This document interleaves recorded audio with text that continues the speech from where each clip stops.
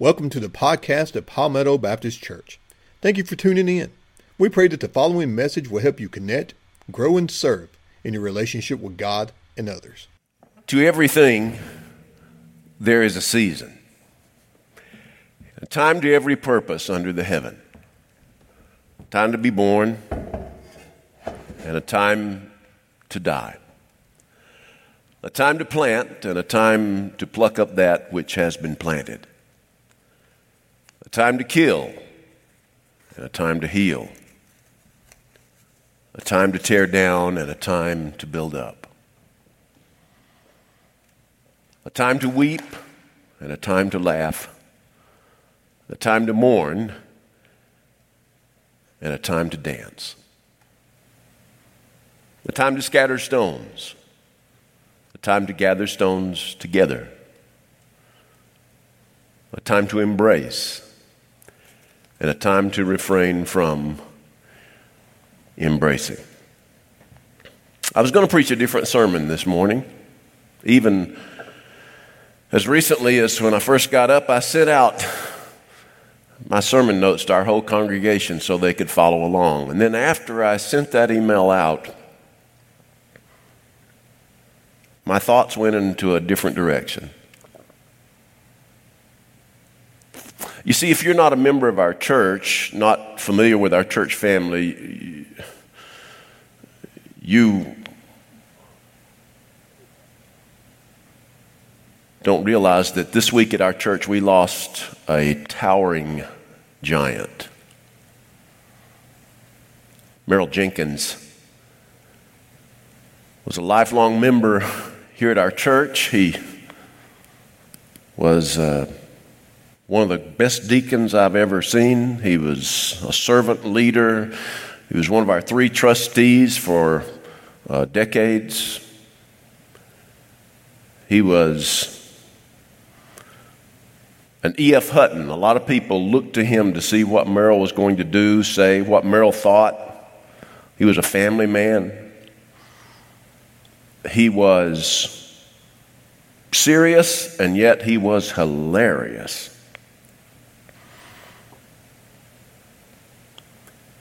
And so during this time, this weird time, we're going to have his graveside memorial service this afternoon at 3 o'clock. Many of you, perhaps most of you, I don't know, who are watching now either won't be able to be there, or you may not know or have known Merrill and Carolyn and their family. I want to tell you about him. I met Merrill on Sunday, July the 30th, 2000. I know that because that was the first of a 5-Sunday trial period that I had with Palmetto Baptist Church before the church elected me to be their pastor in late August of 2000. I don't remember the conversation that I had with Merrill, but I do remember those Sundays, and I remember that Sunday because as I got up to preach, I looked up in the balcony of our old church, and Merrill and his family were seated on the front pew of the balcony, and he was looking down, and as usual, Merrill was smiling because he was almost always smiling.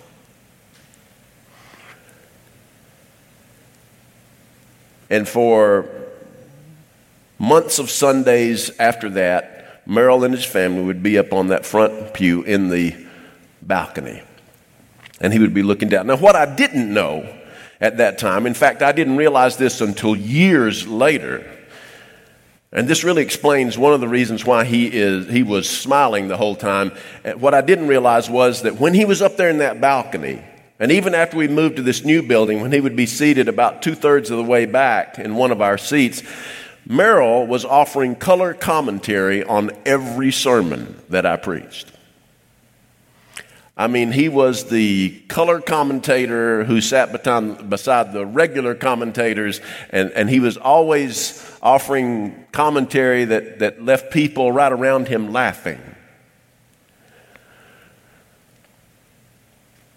After the church called me to be the pastor here in the year 2000, there was a group of guys, group of men, who drove up to Cumming, Georgia, where Amanda and I lived, and I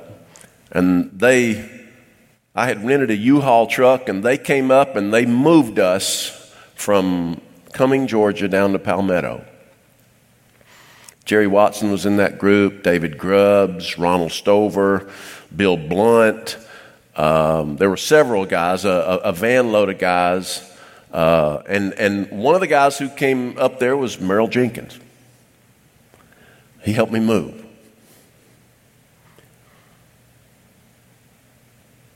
Not long after I had been at Palmetto, I came in September of 2000. In 2001, we faced a dilemma. And the dilemma was that we were running out of space for worship. We had plenty of space for education, but we didn't have enough space for worship.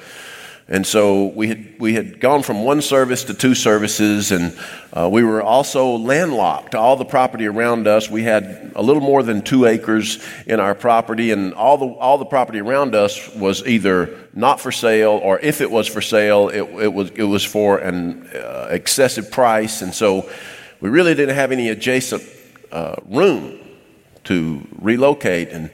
And I was trying to think and pray, and the leaders of the church were trying to think and pray about what we should do. And I remember one weekday morning, Merrill, as he would occasionally do, he came by my office. It was unexpected. He would just come by just to see how things were going, see how I was doing, see how my family was doing, see how we were making it in our new home. And I remember in that conversation, we got to a point where I decided to share something with Merrill that was on my mind. And I really didn't know how Merrill would take it. He had been a longtime member of the church. He was one of the leaders that people looked up to. And I thought, well, I'm going to share this with him. It may not go over too well, but I'm going to share it with him. And here's what I shared with him. I said, Merrill, we're landlocked and we need some space and we need room. I said, have you ever thought about the possibility of our church relocating? I mean, it was a major stretch. I was nervous even just asking him the question. And without hesitation, Merrill Jenkins said, "Oh, I think that's what we should have done all along, Jimmy." And that answer from Merrill Jenkins lit a fire in my bones that still burns to this day. It was the beginning for me of a move to try to lead, persuade our church to move. And it took us a while. But it would have never happened had it not been for Merrill's words to me on that day in 2001. Not only did he help us spearhead the movement to lead the church to vote to relocate, but he helped us. He was one of the most generous, gracious people I've ever known, and he was one of the largest contributors in finances and time and prayer to getting us to the relocation. He even came to me when we started our first capital campaign in 2005. He came to me with a list of names of people that he said, now, Jimmy, he said, I know these people right here on this list. There were 11 names. He said, I know these people. And he said, these people have, or like me, they have the wherewithal to really kickstart this capital campaign and move us toward relocating. He said, I'm telling you, they have the wherewithal to do it. Now, as it turned out, not all of them were willing to share their wherewithal to get us relocated, but Merrill knew them. He knew them because he had been, for decades, he had been the co-owner of Bradley's Big Buy, which is now Piggly Wiggly's Bradley's Big Buy in Palmetto. It was the one grocery store in Palmetto, and Merrill co-owned it.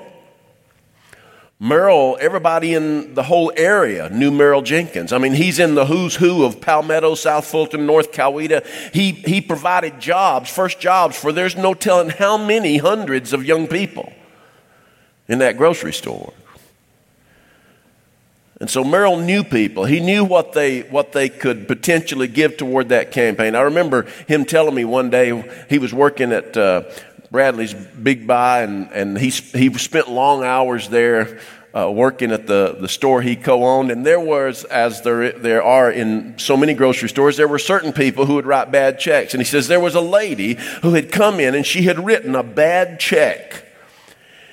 And he said she'd gotten away with it sometime before, and she came back. He saw her, and she got groceries, and she wrote another check that was bad at the counter. And when Merrill realized she had done that, he followed her out. She noticed he was following her. She runs to her car.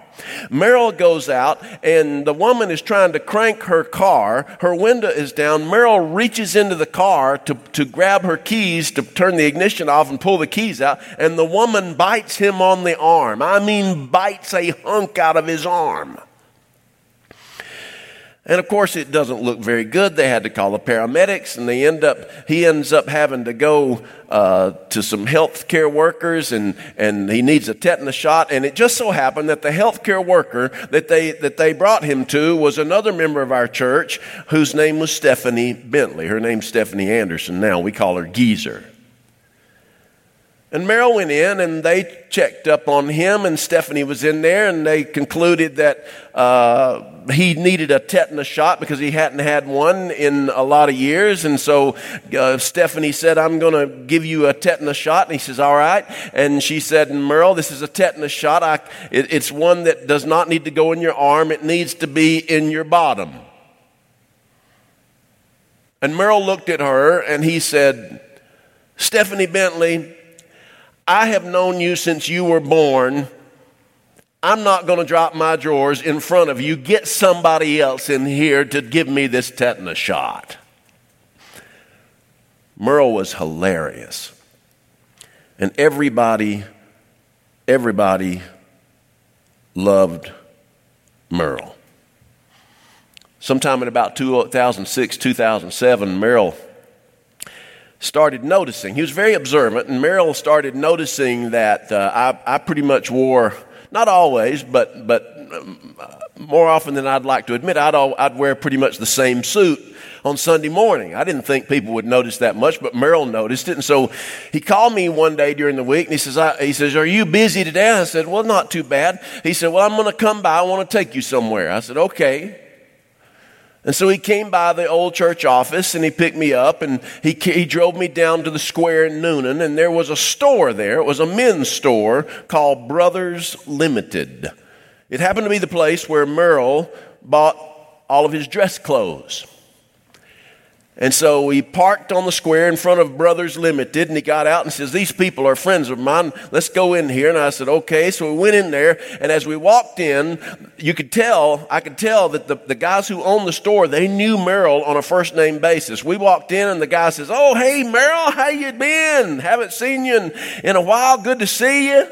And they talked, small talk back and forth a little bit. And finally, Merrill says, pointing at me with his thumb, he says, "This here is my preacher over at Palmetto Baptist Church," and says, "He doesn't have any clothes worth anything, and I want to buy him a suit."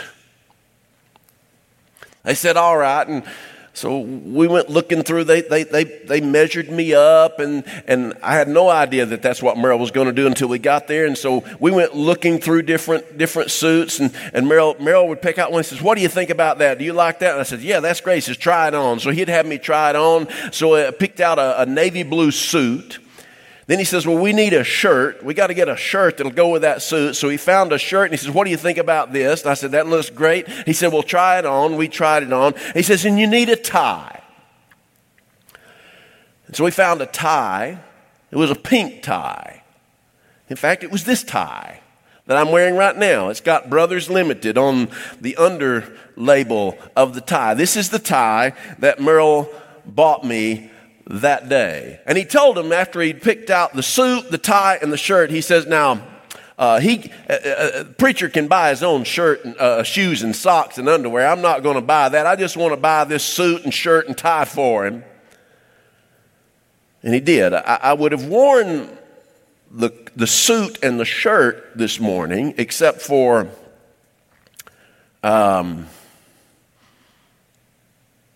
my body well, let's just say I'm more muscular than I was back in 2006, and so the shirt and the suit don't fit quite as well, but I must be pretty close to the same size because the tie still fits. Merle Jenkins bought me a suit. I remember several great senior citizens who were in our church early on. There was Clyde and Etta Taylor. There was Frank and Vera Smith. There was Homer and Martha Youngblood. There was Charlie and Pace, who's no longer with us. His widow, Hilda, is here. Billy and J.T. Joyner. But I remember there was Jack and Audra Bentley. They lived in Palmetto, and Audra was sick, and she was in the hospital. She was at the hospital in Warm Springs, Georgia. And so I told Merrill that I was going to drive down to Warm Springs to see Audra, and he says, well, would you mind if I go with you? And I said, sure, that'd be great. I'd love to have you come along. So he got in the passenger side of my car, and we headed down the Interstate 85 down toward the Moreland exit, and we get off at the Moreland exit to drive over to Warm Springs, and I turned on my blinker, was about to get off at the Moreland exit, and Merrill said, don't get off here, I know a shortcut, I know a better way. I said, okay, fine. I mean, Merrill has been here, since Noah built the ark. So, he should know all of the different shortcuts to get to anywhere. And so he says, just keep on going down 85. There's a shortcut here. And I said, okay. So we kept going down 85. And if you knew Merrill, and if you were ever riding in a car with him, he never stopped talking. He was a natural born entertainer, and he never stopped talking. And we kept on going. I said, Merrill, are we any closer to the shortcut? Yeah. Don't worry about it. I'll tell you where it is. And we kept on going down 85 and kept on going down 85 and kept on going down 85. Now we're on our way to Warm Springs, Georgia, which should have been a 45-minute drive. And I knew we were in trouble when we crossed over the Alabama-Georgia line, and I saw an exit that says Lynette, Alabama. And I saw that, and Merrill saw that I saw the sign, exit to Lynette, Alabama, and I looked at him, and he says, well, I think we missed a shortcut. I said, you think, Merrill? So we got off the interstate, headed back up north. What should have been a 45-minute drive took us 2 hours plus. We finally get to Warm Springs. We go in and we see Miss Audra. We spend some time with her. Merrill doesn't breathe a word of the fact that he'd gotten us lost, or at least took us on a shortcut that was no shortcut at all. We get in the car and we head back. I said, now, Merrill, after the fiasco that you got us in coming down here, I'm going to go my way, the way I know, on the way back. And we headed down the road, and we got down a certain Georgia highway, and we kept going. And I'm looking for there was an old 2-story white house. And there was an airport right beside it. Those of you who've been from Palmetto over to Warm Springs, you know exactly where I'm talking about. It's on the left as you go there. It's on the right as you come back. And Merrill looked at me. He says, what are you looking for? I said, I know this road that I'm on has a house with an airport on it. And I said, that's what I'm looking for. He says, well, I can tell you right now, you're on the wrong road for that. That's on a totally different road. And lo and behold, I got us lost on the way back to Palmetto.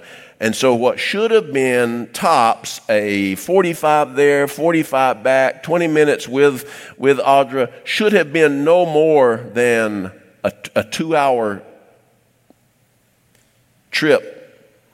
round trip, turned out to be 3.5 hours long. Because he got us lost on the way there.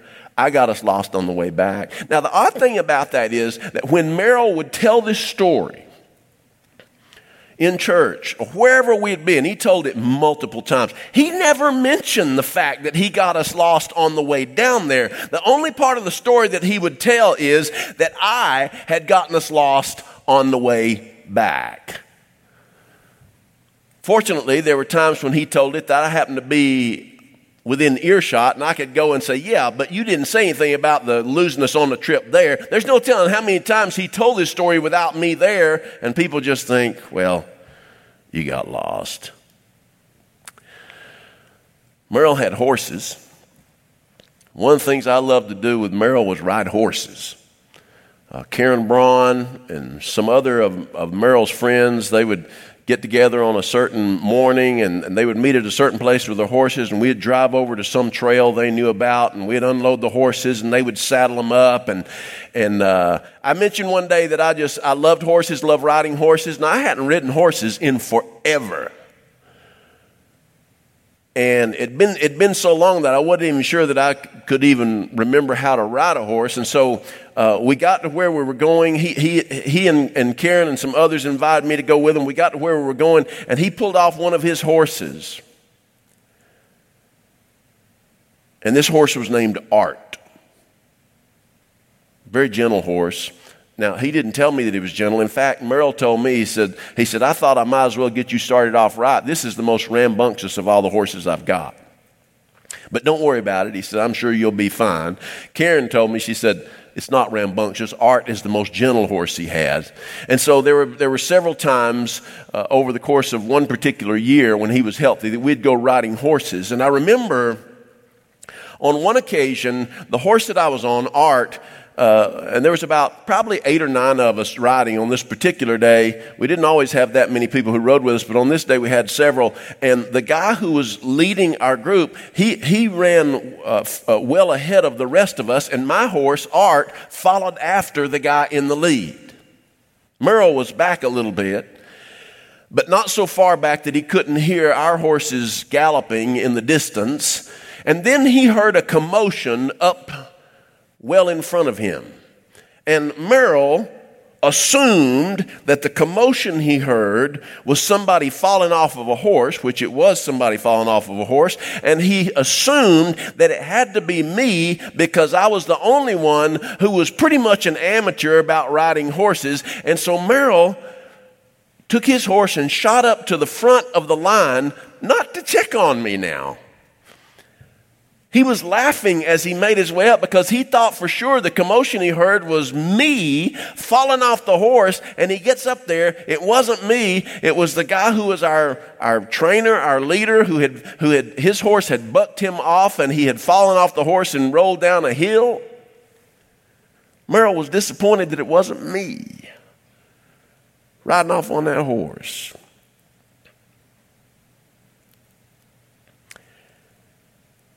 Merle Jenkins was loved by everybody. He joked with everybody. He was probably one of the most friendly faces, if not the friendliest face that people would meet as they came in our door.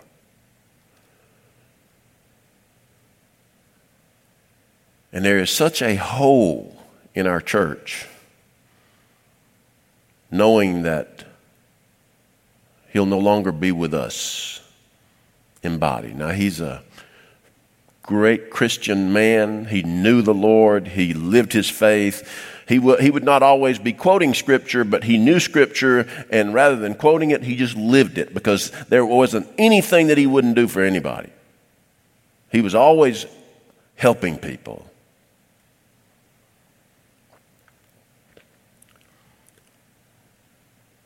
I told his daughter on the phone yesterday, I said, I feel like it's the end of an era. Merle was just one of those folks that you just thought would always be around.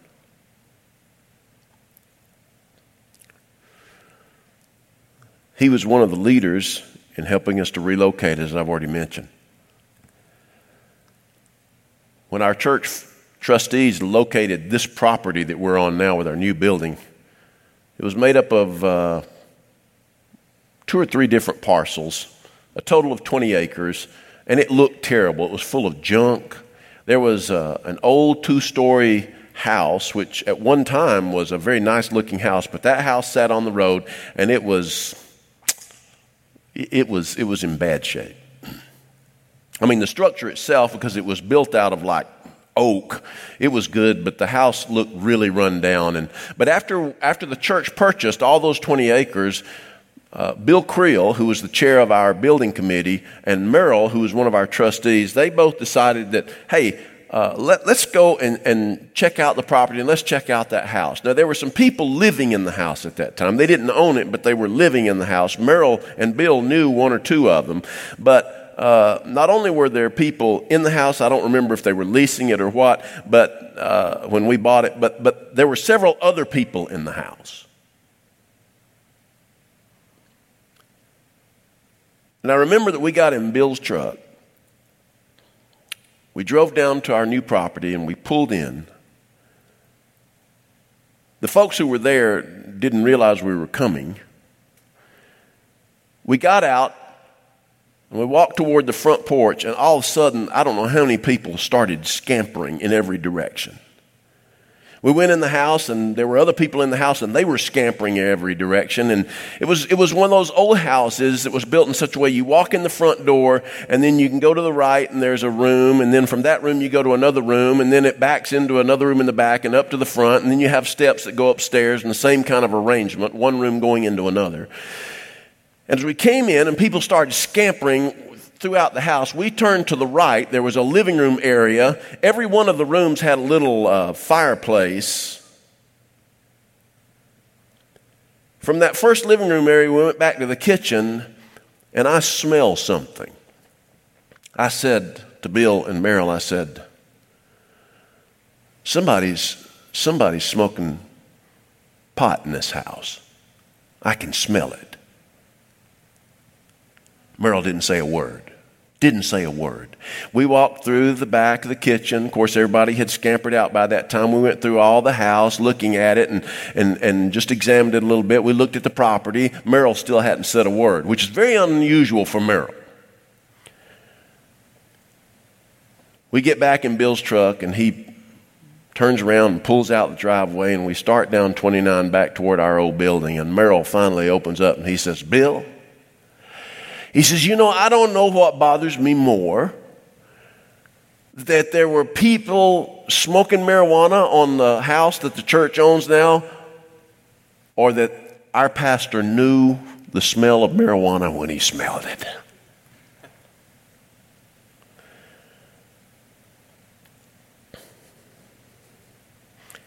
Merrill Jenkins. What a life. For us, what a loss. But Merrill would say, what a Lord.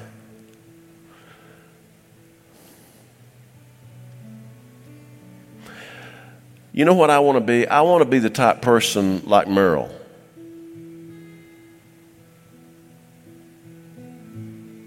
Who changes his world for the better. That's what he did. That's what he did for our church. That's what he did for the Palmetto area. That's what he did for this preacher.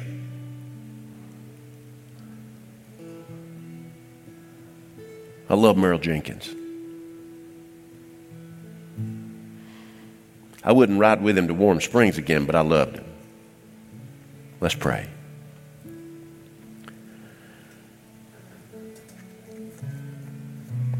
Heavenly Father, thank you for the people you bring into our lives. We never know from one day to the next, 1 week to the next, 1 year to the next, who you're going to bring into our lives for a long time, people who will change us for the better, people who make us better, people who can be serious with us or who can laugh with us. Lord, I want to be like Merrill. I want to be a person who